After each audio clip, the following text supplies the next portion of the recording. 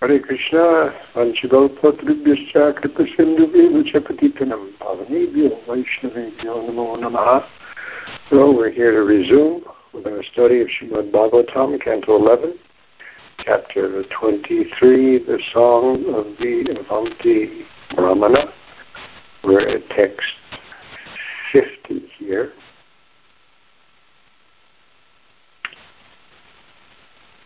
Om Namo Bhagavate Vasudevaya. Om Namo Bhagavate Vasudevaya. Om Namo Bhagavate Vasudevaya.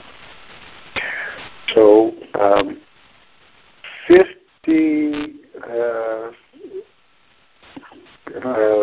let's go back to text 42, which is the beginning of the Bhikshu Gita. Vacha, it says. So, 50 deals with the topics introduced in the first two lines, the first two padas of text 42, where he says, Nayam jano me tukkadukkha hetur nadev vatatma grahakarma kala. It is not these people who are sukha dukkha hetu, the cause of suffering and distress, nor the devas, nor the atma, nor the graha, the planets, the astrological planets, nor karma, nor time. It's the mind that goes on, and then we've been discussing the mind. So now if you look at text 50, it starts with people. Janas tu hetu sukha dukkayos che. Notice the sukha dukkha is the same as text 42. Sukha dukkha hetu. Hetu sukha dukkha. Same words, different order. Janas tu hetu sukha dukkayos che. Kim atmanas chatra hi bhaumayos tat. Jiham kvachit chandashati swadad. Tadvedanayam Patamaya Kupyet. So he starts now with this list.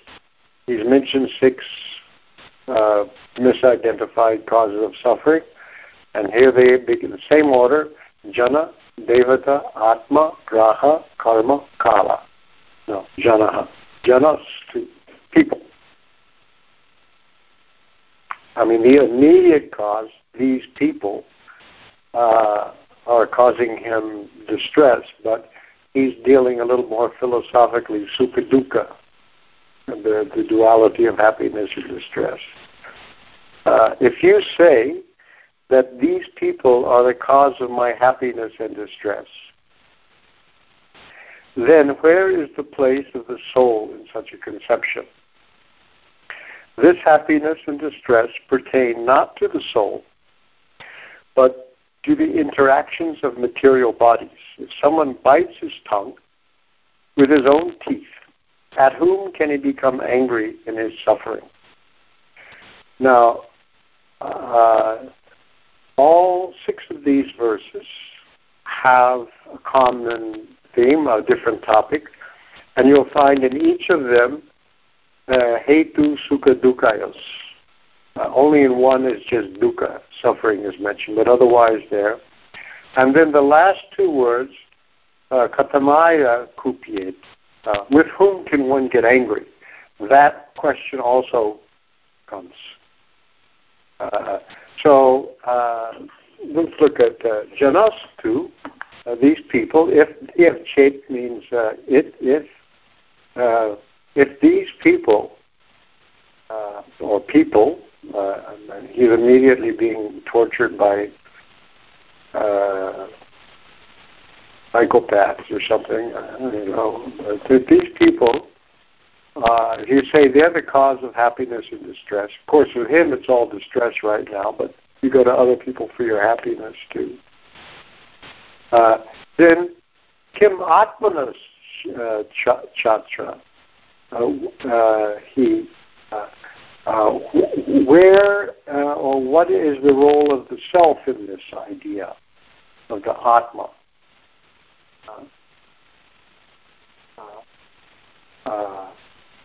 because people,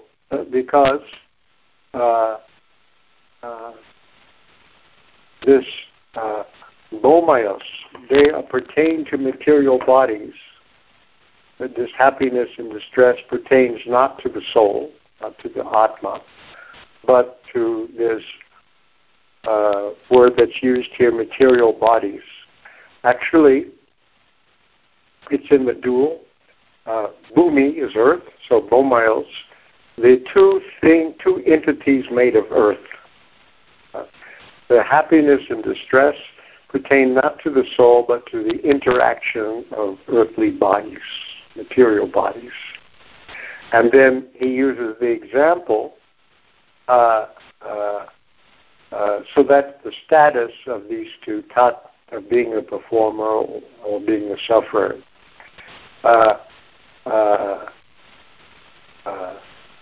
Sometimes the jiva over the the tongue, sometimes is bitten by one's own teeth.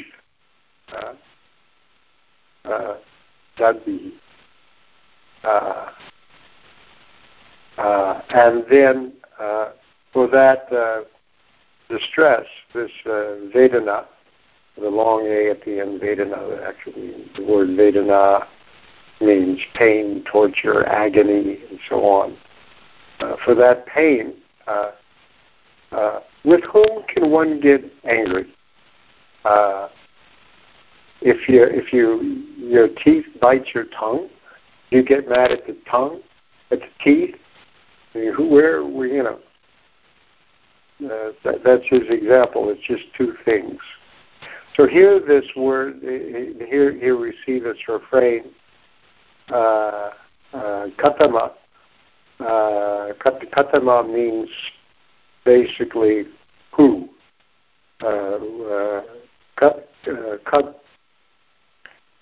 This is ka itself is a pronoun meaning who, and when it hits katama, is strengthened. A superlative affixes to it. So who in particular, or sometimes according to the dictionary, which of these two are you going to blame? Who are you going to get mad at? You're going to get mad at your tongue for being so stupid as to get bitten? Or you're going to be mad at your teeth for biting the tongue? And so the point here, the basic issue throughout, is at whom should one become angry? Because we have to go back again and see the issue that gave rise to this discussion, which is at the end of chapter 22. Because Krishna says, I'll just read you the translation starting with 56. Krishna says, the one who is meditating on sense gratification, material life, although lacking factual existence, does not go away, just as the unpleasant experiences of a dream do not. Therefore, Uddhava, do not try to enjoy sense gratification with material senses. See how illusion based on material dualities prevents one from realizing the self. Even though neglected, insulted, ridiculed, or envied by bad men, even though repeatedly agitated by being beaten, tied up, or deprived of one's occupation, spat upon, or polluted with urine by ignorant people, one who desires the highest goal of life should, in spite of all these difficulties, use his intelligence to keep him safe on the spiritual platform. So that's what we are seeing. As he says. So he brings up, first of all, one is you have to get over attachment to sense gratification, and the other thing is even harder, because then Uddhava says, even harder is being offended by other people. How do you get over that? Being angry, furious, righteous indignation, rightfully angry, maybe, So then Krishna answers, he says, Uddhava continues, he says, then Uddhava says, "O best of all speakers, please explain to me how I may properly understand this," that is, using one's intelligence to stay on the spiritual platform. So that's what we're seeing. And then Krishna says, Uddhava says, "O soul of the universe," Uddhava still speaking, "O soul of the universe, the conditioning of one's personality in material life is very strong, and therefore it is very difficult even for learned men to tolerate the offenses committed against them by ignorant people. Only your devotees who are fixed in your loving service are able to, and who have achieved peace by residing at your lotus feet, are able to tolerate such offenses." That's how this chapter ended. And so now this one begins. I'm going to tell you a story about this. The story of this Brahmana who learned how to tolerate these kind of things. So that's why it's not just a question of suffering, but how not to get angry. First of all, you get into suffering, but then you also you can patiently bear it even, but the becoming angry is also even more binding than attraction. There's attraction and aversion. These are the duality. That's what it is, sukha and dukkha, the approach and the avoidance. One has to become free from this on both sides. So now here there's a meditation that he's saying.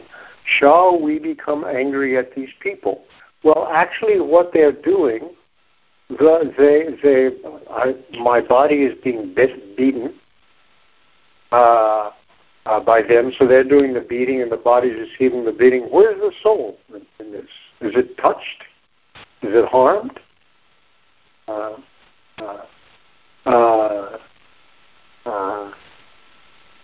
This is his thinking. So how do you get angry?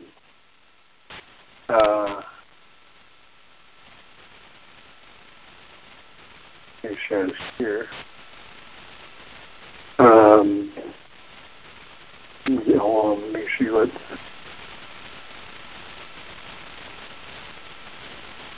Yeah, so here,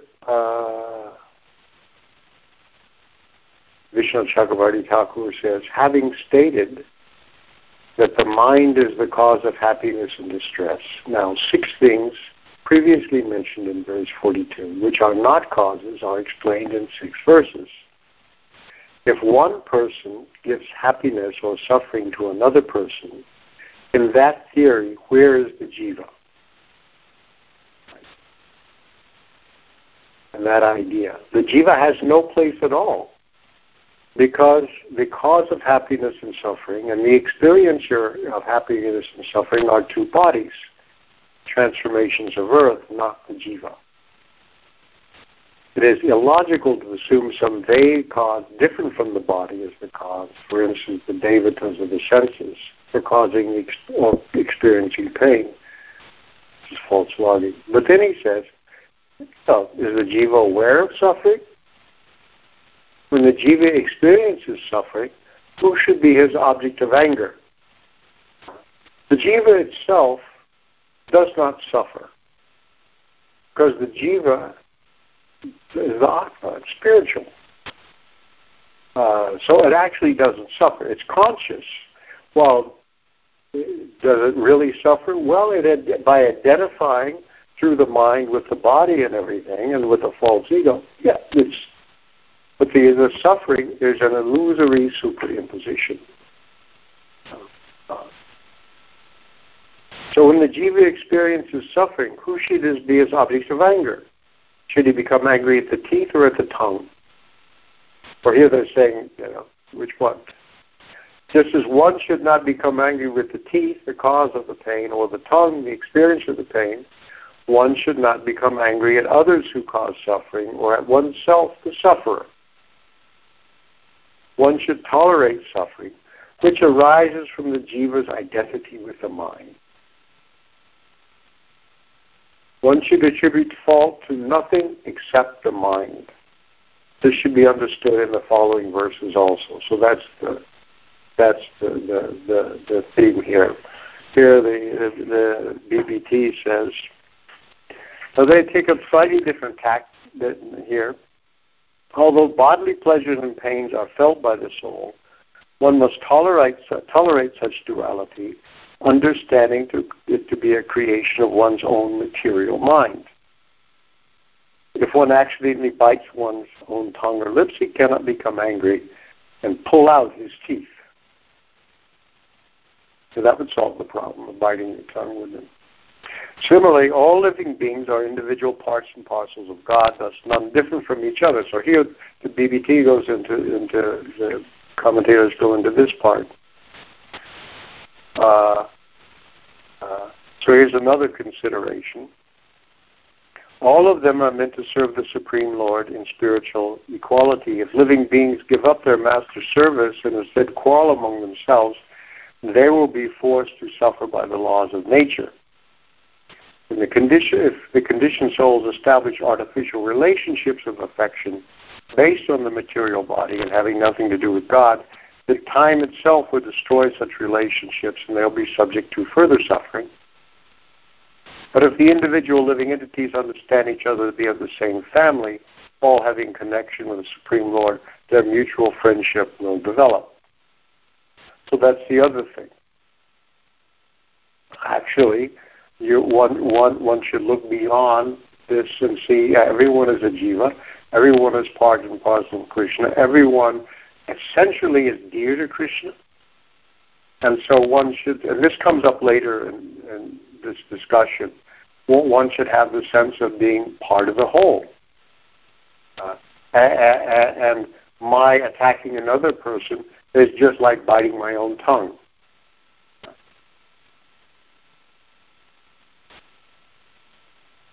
Thus, one should not exhibit anger that will be harmful to oneself and others. Although the Brahmana was receiving kind offerings of charity from some people and being harassed and beaten by others, he denied that these people, so here they point out the happiness, that he got charity and had something to eat. He denied that these people were the ultimate cause of his happiness and distress, for he was fixed on the platform of self-realization beyond the material body and mind. That's what he's expressing here, is this idea, what do I have to do with this? It has nothing to do with me.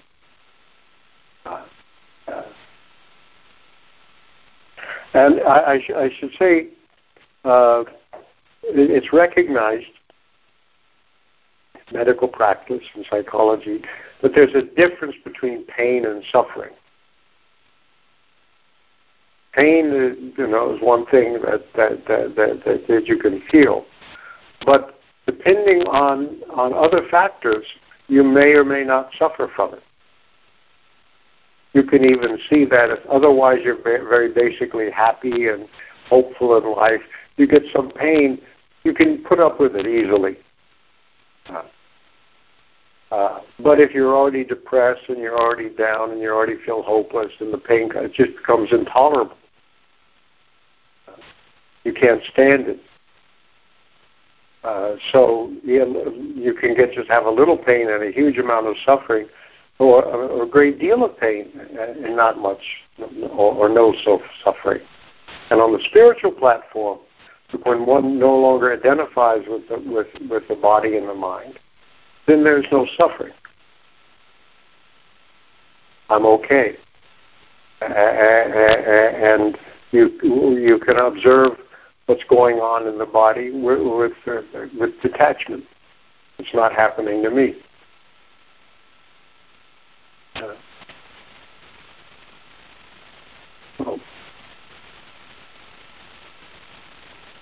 So now he discussed about other people,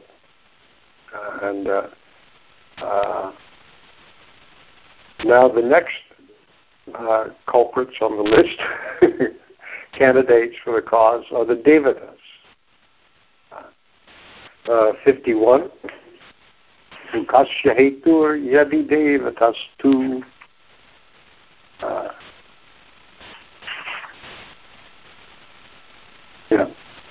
Imatmanas tatra vikarios tat yat angamangena nihanchite kvachit krujeta kasmai purusha swadehe. So here it just says dukasya hetu. They left out the sukha for this verse, but everyone else has both. Every other verse has that. If you say that the demigods who rule the bodily senses cause suffering, still how can such suffering apply to the spirit soul? This acting and being acted upon are merely interactions of the changeable senses and their presiding deities. When one limb of the body attacks another, with whom can the person in that body be angry? So here's where the BBT purport to the previous verse is more immediately applied. And the last verse is sort of same kind of example when one limb of the body attacks another. One anga, limb or part. So actually the teeth and the tongue, it repeats this example.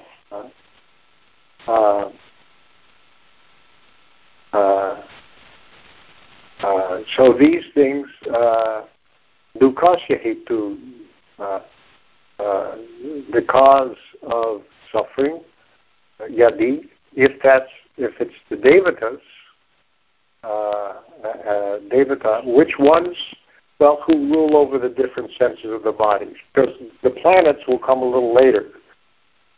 So it particularly needs, because it's very interesting, but here this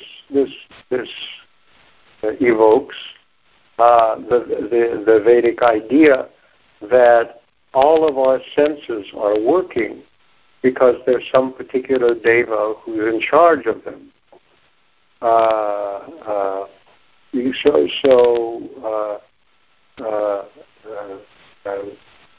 For example, the skin. Who's in charge of the skin? The sense of touch? Well, it's Vayu, actually.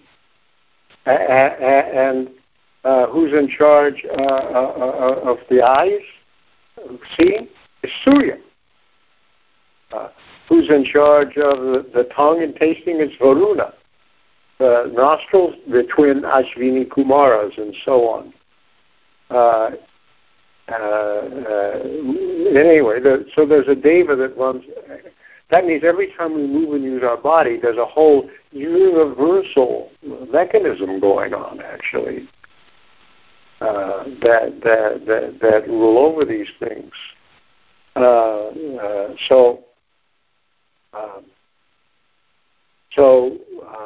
This is the word that's used here in the Sanskrit. These vikarayos. The word vikara means transformation or change of condition, and it also refers to the idea of how things come out or revolve out of the primordial, undifferentiated material nature.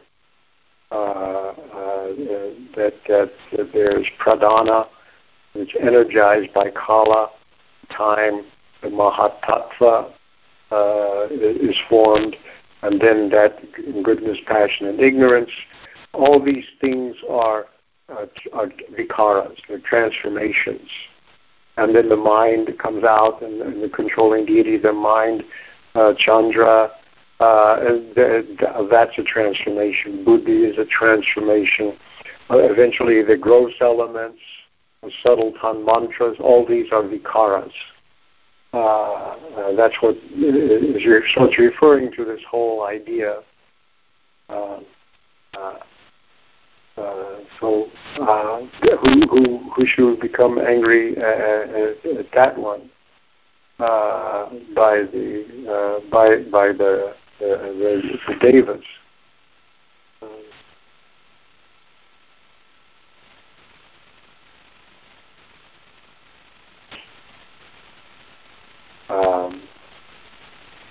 Krishna Chakravarti Thakur says, if the devas are the cause of suffering and happiness, where is the jiva's role in this proposition, since the two devatas, who are the cause of transformation of suffering, cause the suffering? If your mouth is struck by someone's hand, you can curse the hand. This would mean that there should be suffering for the devatas, or the mouth and hand, Agni and Indra, not for the jiva.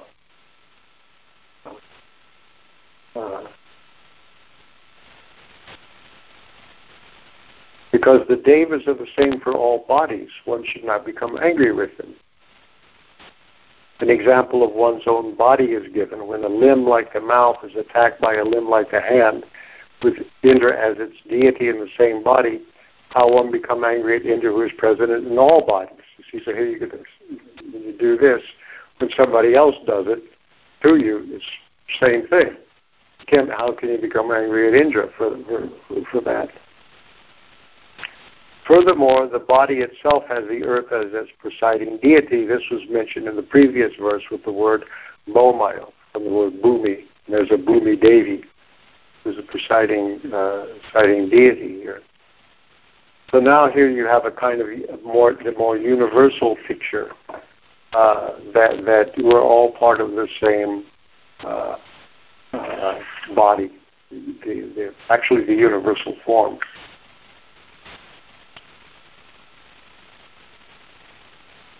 And here the BBT. The Brahmana is elaborately explaining the condition of self-realization, in which one understands oneself to be totally distinct from the material body and the mind and the demigods who control them. This is like an exercise in detachment.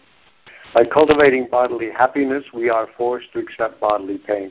They go together. It's a package deal. Once you identify with the body, then ultimately you're identifying with something that sooner or later is going to fall apart and die, quickly or slowly, one way or another. That's its fate. Foolish, conditioned souls endeavor to eliminate distress and enjoy happiness. But material happiness and distress are two sides of the same coin. And, by the way, many of the causes of our distress are the things we do for happiness. Once it goes a little bit in excess, the famous in the Greek world, during the ancient Greek times, there were the philosophers called the Epicureans, which now means somebody who just gorges on sense enjoyment, the Epicurean philosophy. That's the way the word is now used in English. But there was two schools, Epicurean schools. One just thought you should maximize happiness. And the other thought you should maximize happiness but minimize distress. That second school, they became really ascetics because they started to realize this. And they were really led very, very sober, mild lives, fasting, and all these things like that, because they saw both were there.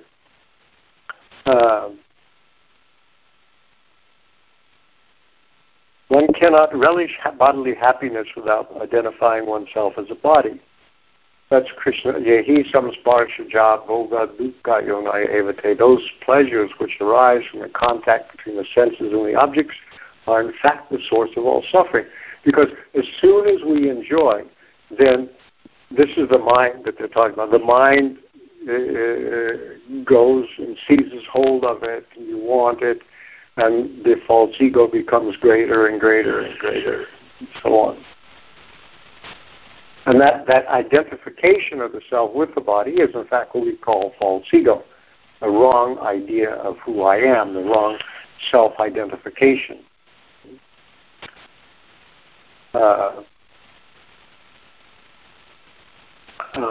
Bodily happiness and distress are administered by the demigods who can never be brought under our control. Thus one remains subject to the whims of providence on the material platform. If, however, one surrenders to the personality of Godhead Lord Krishna, the reservoir of pleasure, one can reach the spiritual platform where transcendental bliss enlivens the liberated soul without any interrupting anxiety or unhappiness. People also worship the devatas for the different particular benefits of which the area they are in favor of. So that's what's also done. So people with particular diseases of particular parts will pray to the presiding deity of that part or that function. It's a mistake also. But the point is, we are controlled. I don't know how. Here I am. I want to lift my arm and it goes up. How did I do that? I have no idea. I have no idea. The whole thing is working all the time. I have no idea how it works. And anyway, it's another discussion. So let's go to 52.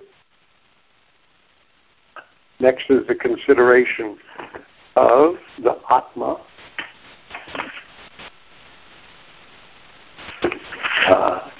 Atma yadi shat sukha dukkha hetu kim anyatas tatra nijas svabhavaha na yatmanon yadvitan mrishas syat krujeta kasman na sukha na dukkham. So here you got your sukha and dukkha twice in this one. If the Atma, the self, they say here in the trend, the soul himself, if the soul himself were the cause of happiness and distress, okay, let's consider all possibilities, right? Then we could not blame others, since happiness and distress would simply be the nature of the soul. According to this theory, nothing except the soul actually exists. And if we were to perceive something besides the soul, that would be illusion. Therefore, since happiness and distress do not actually exist in this concept, why become angry at oneself or others?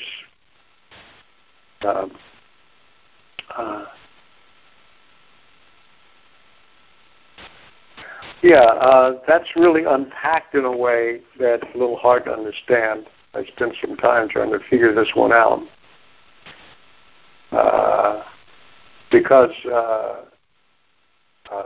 so Atma is the cause. So at least, what about others? So you can't blame anyone else. That's clear. No sense getting angry at anybody. But it says, Tatra nija om swabhava. It says that would be his own swabhava. And he atmanaha anyat yadi. See, so it says here, nahi atmano anyat. There's nothing other than the self. So in this conception, in this idea, so if the jiva is the cause of happiness and distress, then this evokes an idea that there isn't anything else but the jiva. This is a kind of a Mayavad proposition. I don't know if the Brahmana himself holds on to that or is somewhat inclined to it, or whether he's just saying according to this theory. But that's what he says in this idea. But it seems to me like you could just take it as, okay, now let's say that this Atma is the cause. Well, if the Atma is the cause, it could only be because the Atma is the only existing thing, this consciousness. And then, that case, happiness and distress would be its own nature.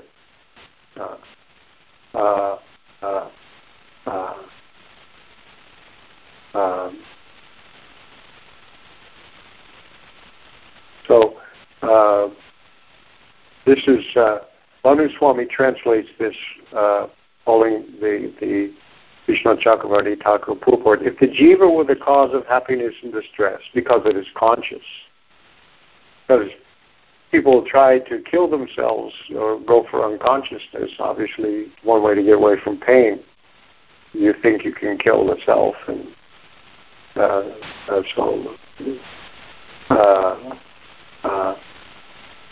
or you take a big drug and go to sleep, or try to destroy consciousness. If jiva were the cause of happiness and distress because it is conscious, then we could not blame others, since happiness and distress would simply be the nature of the jiva. Where does it come from? If the jiva is the cause, you have to say, well, then that's because there's nothing else. Only jiva exists anyway. But if you say something else exists, it is illusion only. So this is some kind of a Mayavad kind of philosophy. Since happiness and distress do not actually exist in this concept, why become angry at oneself or others? So if you follow that, Vishnu Chakravarti Thakur's purport, he says, nothing can make a brick or stone suffer. There's nobody at home. It's totally an object, not a subject. No consciousness. If the jiva is the cause of experiencing suffering, since it is conscious, then we could not blame others for suffering. The cause of happiness and distress would be the consciousness, the nature of the jiva. There's no entity other than the conscious jiva. This is what he says in his purport. I don't know if he's just being a ventriloquist for somebody else's position, or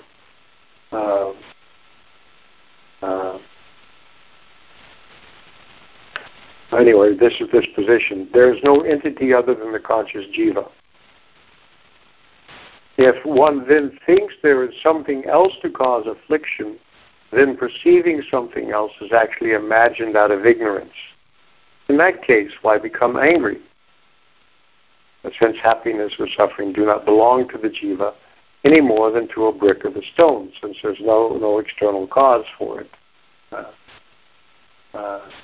So this is his purport.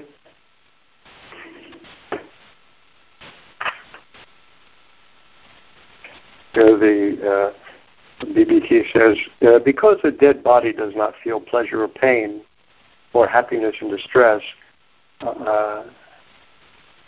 our happiness and distress are due to our own consciousness, which is the nature of the soul. It is not, however, the original function of the soul to enjoy material happiness and suffer material distress. These are produced by ignorant material affections and enmity based on false ego. Our involvement in sense gratification drags our consciousness into the material body, where it is shocked by the inevitable bodily pains and problems, which is true. That's how it's happened.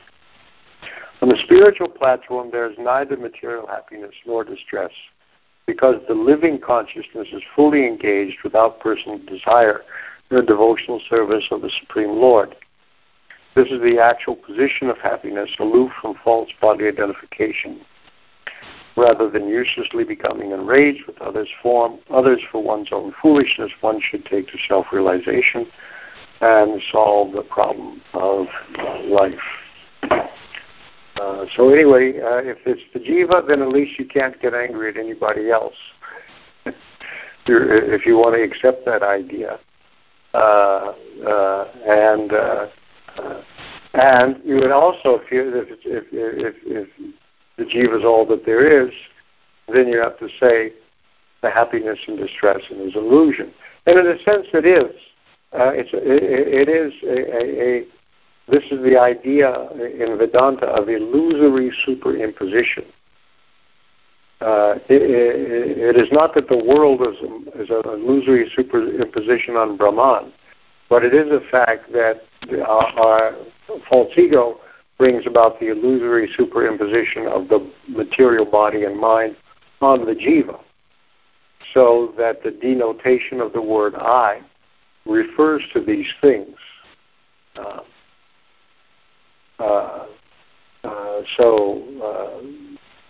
In this way, just understanding this, that I am a spirit soul, I'm not the body, I'm not the mind, and using that idea as the guide to action, and therefore understanding what our actual cause of suffering, distress are, you take the right steps,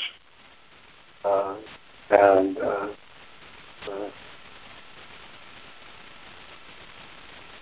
enter into your spiritual life. Well, I think we'd better stop. We only have 2 minutes left to go for this, because the next one I can't do very quickly either, I guess. Well, sort of, you can. No, we'll stop, and we'll pick up with 53 next week. Where the graha means one who means something that seizes, and these are the astrological planetary influences of planets and also stars and so on. The grahas. Okay. I'll mark this down as our stopping place. And, we're having a class next week. Yes, we are. That's the day, it's Ekadasi, and it's also the day that daylight saving times ends here on the East Coast. So, you'll be informed of that one. So, November 2nd is that date.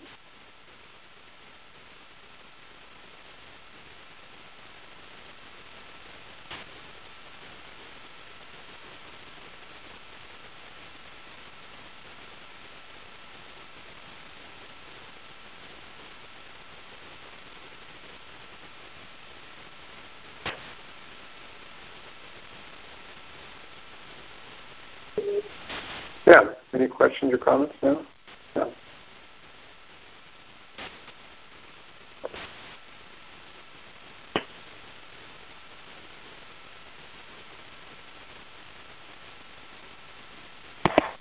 I have a question by phone from Hawaii. Once again, go ahead. Hare Krishna, Ravindra, Prabhu. We accept my humble obeisances.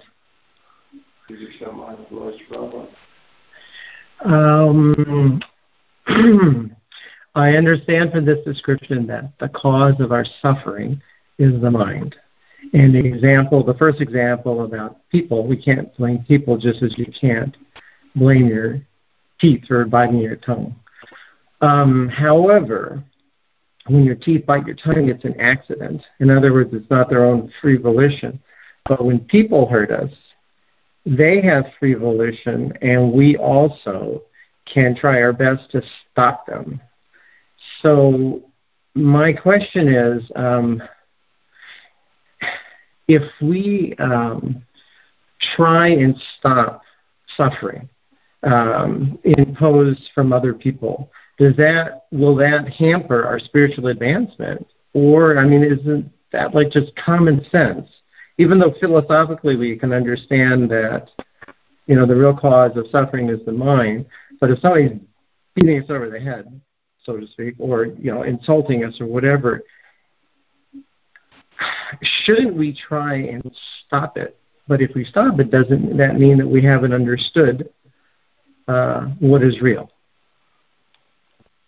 My is that you can take a certain amount of reasonable action. That would be normal in these things. But the point is, as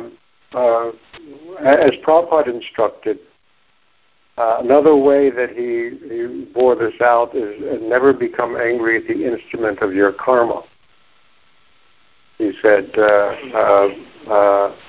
in other words, to stop it, yeah, you can do things like that. That's only natural and normal. self-preservation, and this body. If I'm a devotee and this is my body that I'm using in Krishna's service, then I should take care of it, and therefore I have to protect Krishna's assets. But the same way I should feel the same way about other people's bodies too, as I do for my own. But the point is anger and resentment and grudges and holding these grudges for a long time. I've been told there's this saying in Spanish that revenge is a dish best eaten cold. The longer you wait, the better it is. So people do that. They maintain anger for years and years and years. And then it approaches. You see sometimes these kind of situations where two groups of people have been holding grudges against each other for centuries and have done in the course of history horrible things to each other. And they just keep on going that way. And remember something about hate. Hate and love are alike in that the object of those feelings you can't get out of your head. So as a loved object comes to possess your consciousness, so does a hated object. And so that's a kind of attraction, in the sense that if you leave the body thinking of the hated person, guess what? It's going to happen to you. You're going to become what you hate. Anyway, so those are just some reflections. So, if protecting yourself and protecting your body becomes so overwhelming that you have no time left for your spiritual advancement, that's all you're going to do. You become obsessed with medical treatment to where that's your whole life and nothing else is. Then you're losing. Medical treatment or legal remedies, that's another thing that can really grab people's consciousness like crazy. It's long, drawn-out legal fights and consume huge amounts of energy. And at a certain point, it's not worth it.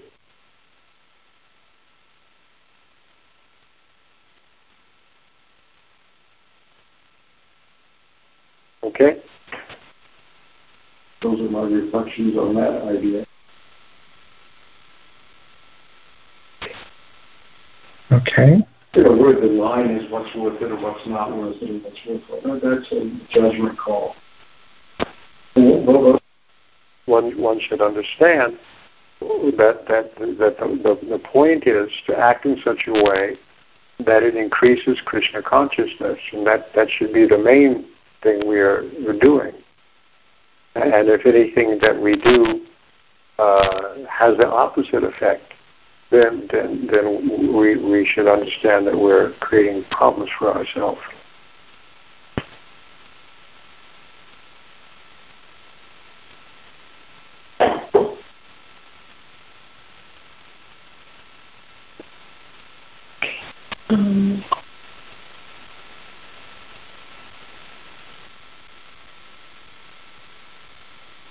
I have a question along the same lines.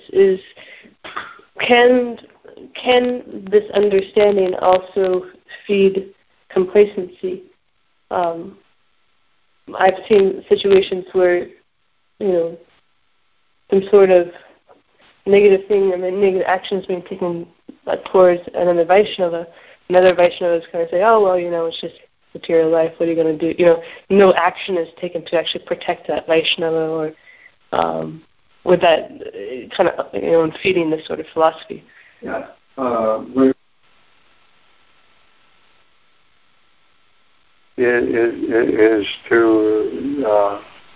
Is to work for the welfare of everyone. And so you can't just, oh, well, that's material life, too bad. You just have to become detached Prabhu. You may have some remedy or some way intervene in this way. But there's always going to be a certain amount of things that you're just going to have to put up with, even when all the normal remedies, and we have moral obligations to take care of other devotees, and they're not just actually moral; they're spiritual. We have to think that any devotee who's given their life for the service of Krishna, we have to care for them, so that's an obligation that's there, and we shouldn't forget it. But there's the ideal, and then there's the best that can be achieved under the circumstances, and there's going to be a gap.